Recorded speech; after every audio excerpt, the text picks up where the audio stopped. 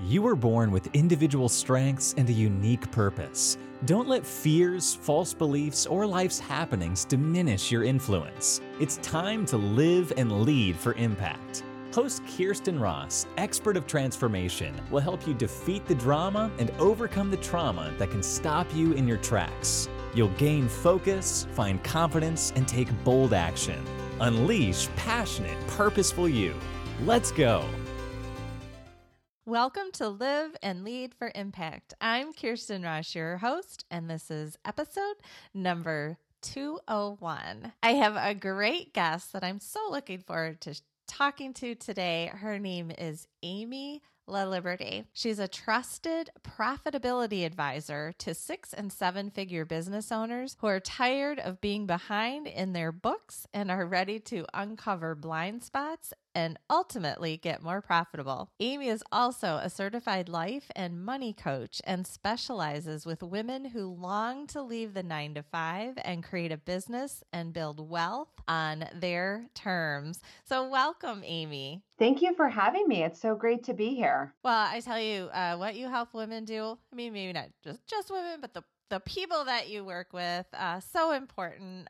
Boy, I've been grateful to have my own business for over 15 years, and I have not looked back. So I love that you're helping other women do the same. Yeah, well, it's truly an honor and a treat. And I think what makes it such an amazing opportunity for me is that I can relate. I mean, I have been 5 years into my entrepreneurial journey. And, for me, climbing the corporate ladder, thinking that once I got to the top, it was all going to be rainbows and unicorns, and then finding out that was not where I wanted to be, and then trying to figure out in a really intentional way how to get to another career, another opportunity was just a different, I feel like I have a lot of wisdom to share. That's great. So tell me exactly what your work is. How do you help women do this? And what is the impact that you hope to make in the world? Yeah. So I work with 6- and 7-figure business owners through bookkeeping, CFO services, as well as Profit First implementation. And I could talk about that in a moment if your listeners and yourself want to know a little bit more about Profit First. But what I have found was I spent 20 years in a corporate environment working with money and in various entities in terms of I did fundraising. I created 50 million plus campaigns for institutions. So I did a lot of the operational and worked in the finance area in order to build all of these really big campaigns. And what I had found was that I was creating such an amazing impact for organizations, but I wanted to create a more deeper impact in terms of my life. I wanted to be an example of what was possible. I have 3 kids, 2 of them are girls. And I just had my this entrepreneurial spirit that I just felt was unmet, was not being tapped into in that corporate world. So I moved over and I decided to start my own business. And I knew that business owners avoided doing their finances. Having worked with many business owners, I had known that was something that they avoided. And I knew that this would be a really great opportunity to take the knowledge that I had built over the course of 2 decades in a corporate environment, to take it over into to help smaller businesses. So that's what I do in terms of how I got started. And what I had found was that there are many women who are looking to leave the 9-to-5. They're the version of me 5 years ago who have come to the realization that they don't want the corporate 9-to-5, and they know that they have a skill and they need help with 3 core areas. Number 1, it's the understanding and the money side of it. So how do you how do you figure out a way to create that 9-to-5 paycheck in a business through self-employment? And how do you maintain a lifestyle, the same lifestyle that you have while you're trying to do that? And then, so there's the money side of it, and then there's the relationship side of it. So it's,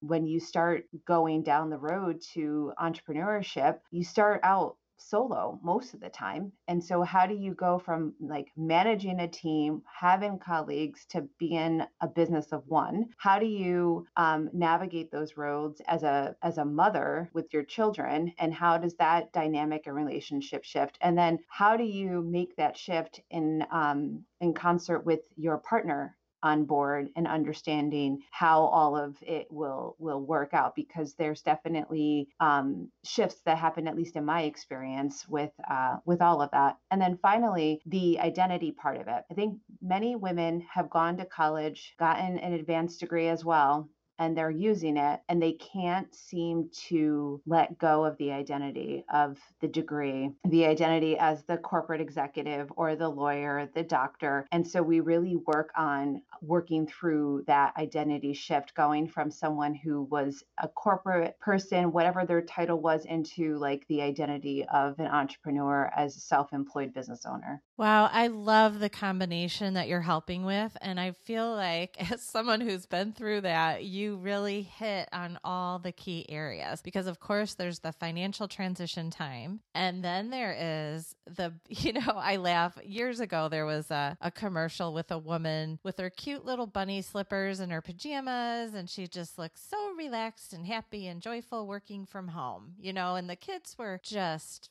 quietly playing in the background, and life was so good. Mm-hmm. And if only it would actually be like that. Right. The reality is there's still stuff that you're going to be balancing. And then that identity piece, and the spouse, partner piece.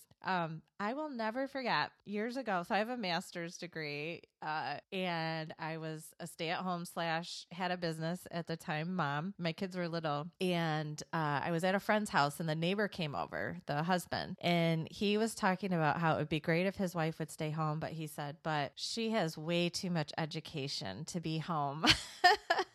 And I just thought, and you struggle with your identity. Like, who am I now? Like, when someone asks you, what do you do? Mm-hmm. And, I just love that you're covering all of that. Yeah, no, absolutely. The thing that I think is always so fascinating is that I grew up, I'm a, middle class, grew up from a middle class family, very blue collar.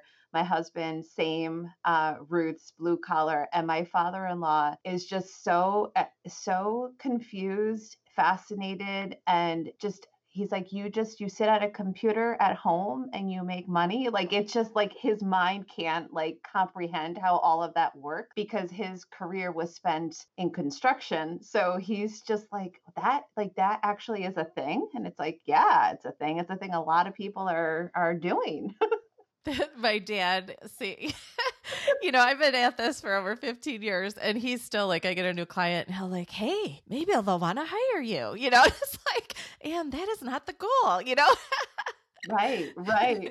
It's just really interesting the way that people perceive. And the thing that's been really interesting is being that we are in this pandemic. I own my business in the pandemic. I work with businesses, and I saw all the things with the pandemic in terms of how my clients, like the shift of priorities and how we navigated all the waters. It was really interesting to talk one-on-one with family members who thought that like my business was also at risk as a result of the pandemic. And I think that the risk, like the whole like notion of like it being risky to be self-employed, was really interesting to have conversations with, because I felt probably the first time out of like the 5 years that I have been doing this, that I just was like, I am every dollar my clients pay me is so well worth it, because I'm helping them manage their financials. I'm helping them navigate through and making sure their cash flow is in check, making sure that we have all of our ducks in a row. That I never occurred to me that I would not have a business on the other side of it. But I think that other people who are not involved in the entrepreneurship and don't understand necessarily the how like a business model like mine works, how they see it like, oh no, is she going to still be able to have clients and everything? So it's interesting. Well, and it's that old, I'm going to date myself here, back in the day, but back in the day, there was a sense of loyalty and longevity in jobs.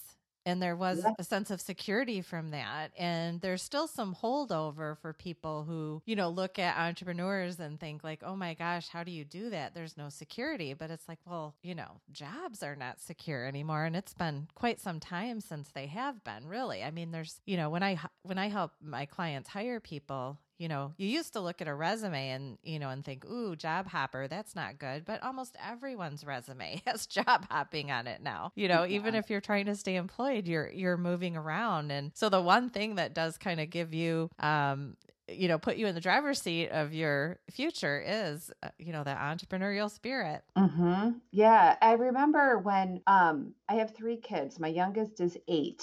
And when I went back to work after having him, I had coffee with a friend of mine who had just left. He started his own law practice. He left his like big practice to start out on his own. And he said to me, he said, Amy, he said, I create my own ceiling. He was like, if I want to work and take cases, I'm going to take cases. If I want to take a season off in order to take care of whatever this other priority is, I have that. And he said, and I will never forget those words, because I think that they hold true, at least in my experience, is that I think if anything, it allows me to create like pivots and shifts and be able to like if I want to take on more clients, there's clients available for me. If I need to taper off because I have clients that have higher special needs and I have like other priorities in terms of like personal, or if there's like a new offer I want to create space for in order to build out and vision out, like I have that. And I never felt that I had that like flexibility in a 9-to-5 job.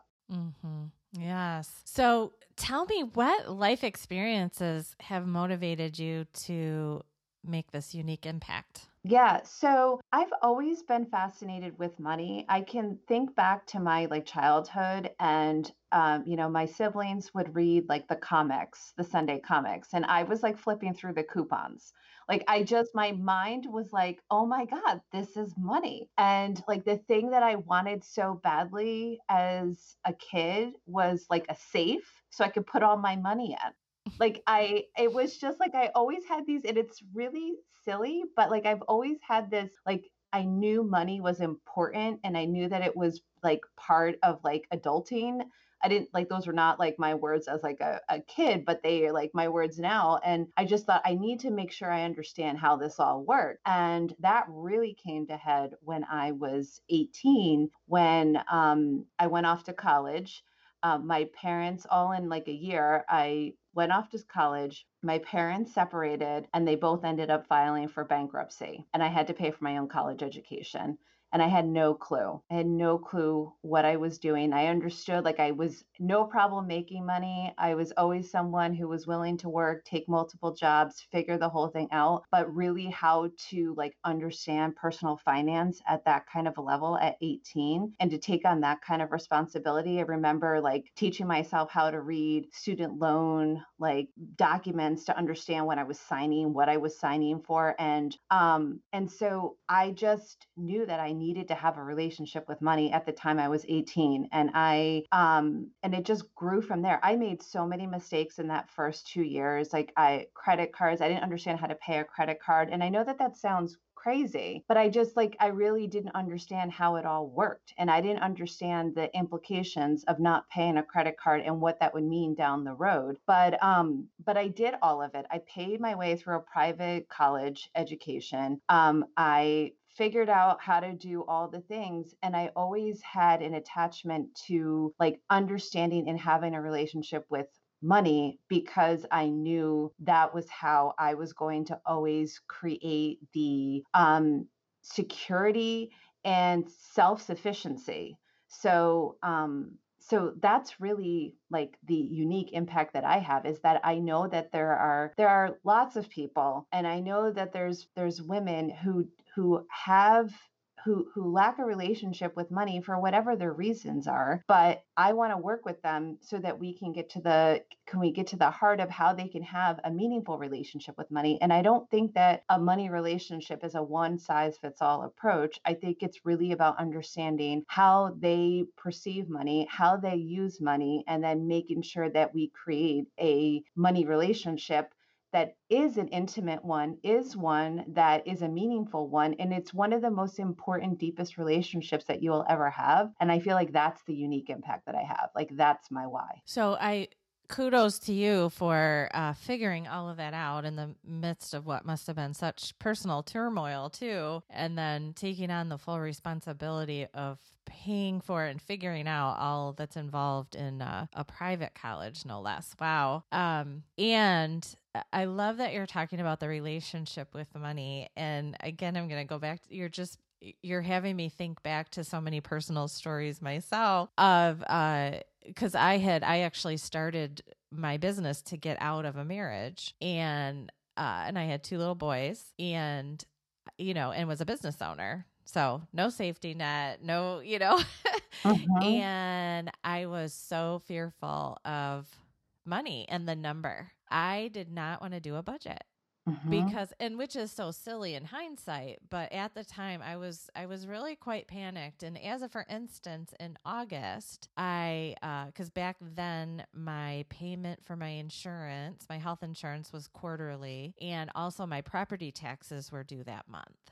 And I didn't even want to add those 2 sums up, nor did I want to subtract them from the amount sitting in my account. But I would just look and go, yep, I think I'm good. And that was all.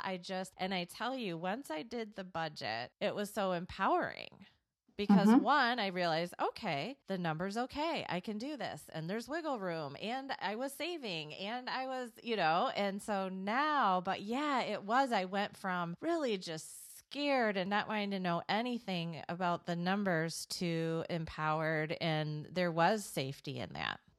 Yeah. And I think that, it's interesting because I will sometimes call a budget a spending plan. I call it other things other than budgets because for whatever reason, the word budget can trigger people, and they feel that it's like asking them to be restrictive. And it's almost like dieting, right? And it's like if you have a spending protocol and you just agree, if you decide ahead of time, these are the things I'm going to invest my money and spend my money on. This is the stuff I'm going to save for, and I like my reasons for it. There's no like scarcity to be had because it's just you decided ahead of time. It's all there. It's all done. You like your reasons. And I think one of the other things too is that when it comes to budgeting, let's say that, I don't know, you decide that you're going to spend $100 on clothing for the month, and you end up buying something and it's like $120. And so you're $20 over. Rather than like beating yourself up for going $20 over budget, what if in the moment you just say, I like my reasons for doing that, and I'm going to figure out another way to like make up that $20.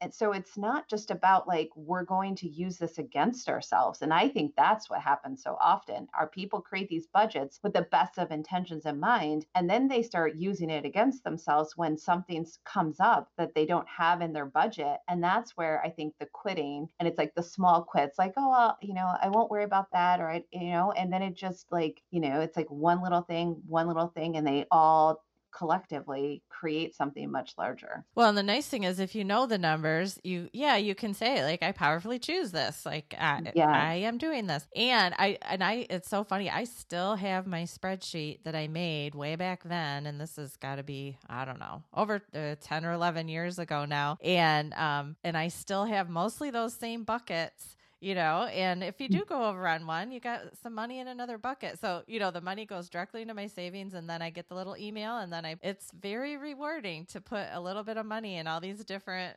vacation and gifts and car repair and all those things. And then the money's sitting there. So that's awesome. So important. I know I've said it already, but so important that the work that you're doing. And so I am sure that you have so many big impact stories, but I always like to ask because, when we're in business, there are going to be trip ups, there are going to be challenges. And I think that passion can fuel our tenacity and keep us moving. And so for you, what are one of the, the stories that you think back to of someone that you helped where there was really an impact that really fuels you? Yeah. So I think about there's so many of them, and I'm trying to pick one that I think would like honor all of like a little bit of like everybody's experiences. But what I would say is that I had a client who hired me to do an intensive, and all she wanted, there was a lot of things like she wanted to grow her business. She had another business that she had already had up and running, but she wanted to make a pivot and she needed to figure out how all of it was going to happen. On top of which, she was living at home and she just knew that in order to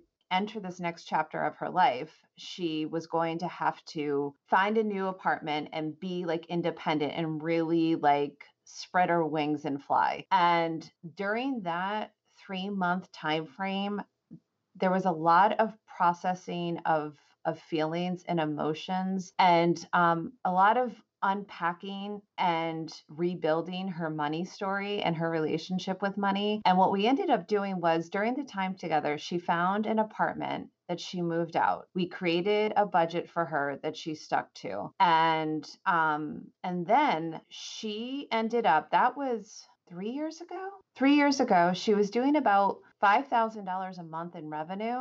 She's now doing over $30,000 in revenue a month. Wow. She is and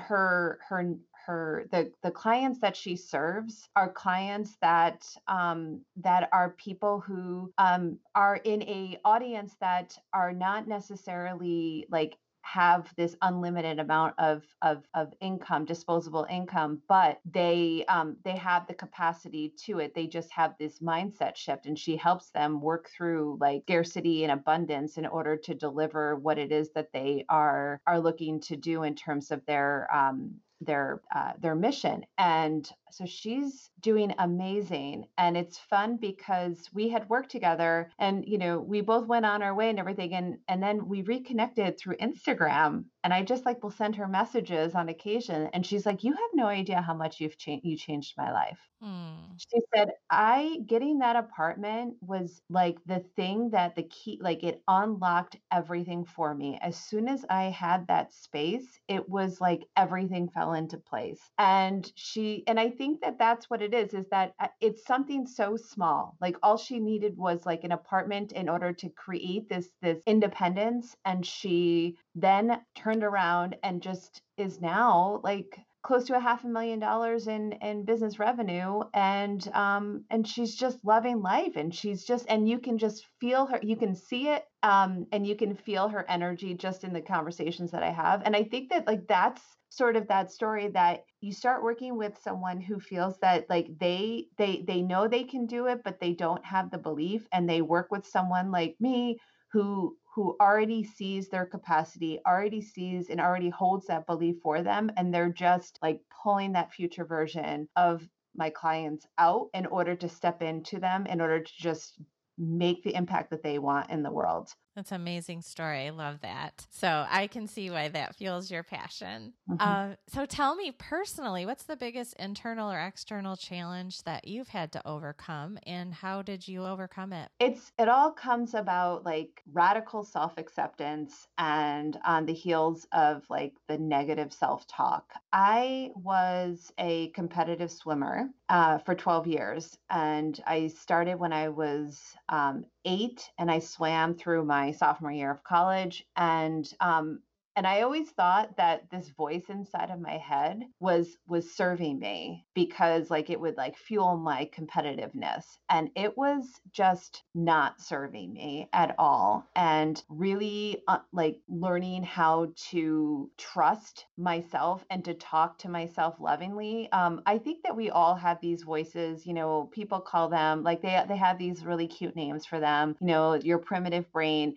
And I understand that like my mind would always just want to keep me safe. And when I was trying to do things that I had never done before and that we didn't have the neural pathways to create the results that I was looking to create, there was that resistance. But that resistance always came with this, like, you can't do this. Who are you to do this? And it was just like, and some of the stuff that I would say to myself, I would never, ever talk to anyone that way. But for whatever reason, I thought it was perfectly fine for me to talk to myself that way. And doing a lot of work on myself personally, like the personal self growth that I have done, experienced, worked on, is probably the reason that I'm here in terms of like doing the work that I'm doing, that I had the confidence and clarity to leave a 9 to 5 job and to create all of that. But I wouldn't have been able to do that if I didn't really confront the negative self-talk, because I didn't love myself. I really didn't like myself, and I didn't quite understand why. And like really understanding, like and like working through that was my life's work. It is my life's work, because anytime I want to try to do something new, the little voice like starts to make her little head out and says, like, really? I don't think you should do this. But it's not as critical, I guess would be a good word, as she once was. But, it's definitely that. Yeah, that is such important work to be an entrepreneur, especially if, you're basically selling yourself too. So the confidence that it takes and the work that you have to do to not take it personally. If someone says no to working with you, it's not personal. It's just the decision that they're making. So yeah, you definitely want to have that sense of confidence and the good foundation. And yeah, quiet Herbert, or whatever you call your lizard. Is that your name? Is yours Herbert? Yeah. Oh my God, I love that. I love that. I don't have a name. It's so funny because I don't know about you, but I have 3 kids, and I was always so hesitant to tell people their names. Well, not so much my first daughter, but like because it's like, oh, that's your name. Oh, I there was a so and so in my and this person, and there's always like an attachment to the name. So like I would hate to call like my inner diva or like whatever. Like I would like to call her something and then like meet someone with that name.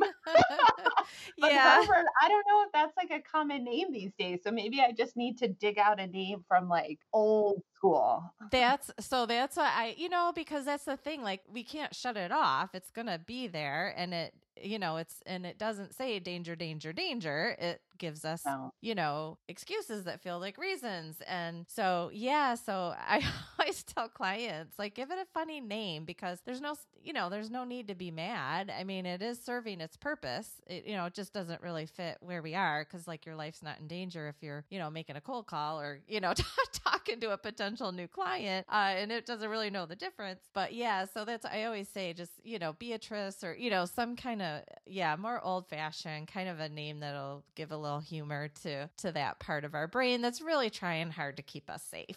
Yeah, for sure. No, and it's like, and I think that I now have created like epic compassion for that side of me, but at the same time, I have not given her. Mine is definitely a her. Okay. I have not given her a name, and I probably that has to get on my list of things to do. Find a name for this primitive voice. Yes.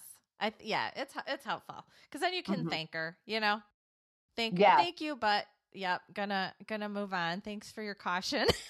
Yes, I'm good. I got this. It's fine. I'm not gonna die. Yes, exactly. So, tell me, what words of wisdom do you have for others who want to make their impact in the world? I believe that there is, as much as we were just talking about the critical, like inner voice, our critical Herberts, I think that there is another part of us that has this deep inner wisdom that is waiting for you to accept the call to do and to create the impact that you want in this world. And it's not going to be one of these calls, at least mine wasn't, where it was go forth, create a bookkeeping CFO business and all will be well. But it was this voice of, Now is the time to build the business that will create the impact that you desire to have, not only for yourself, but for others. And really like lean into that voice, because that part of you is the all knowing, is the voice that will guide you to the most unbelievable experience that you would have, and create the impact that you desire. I think as humans, we all know that we have the capacity, the inclination, to do great things and to have impact. And it's whether or not we're ready, and the readiness piece of it. Are we ready to create that impact? And some of us, it takes us longer to get to the start line of that journey. And some of us, we never get there. But if there's anywhere in your heart or your gut, that's where I feel like it comes for me, that there is something bigger that you need to be doing in your life, then you owe it to yourself and to the world to really lean in to explore what that is. Yes.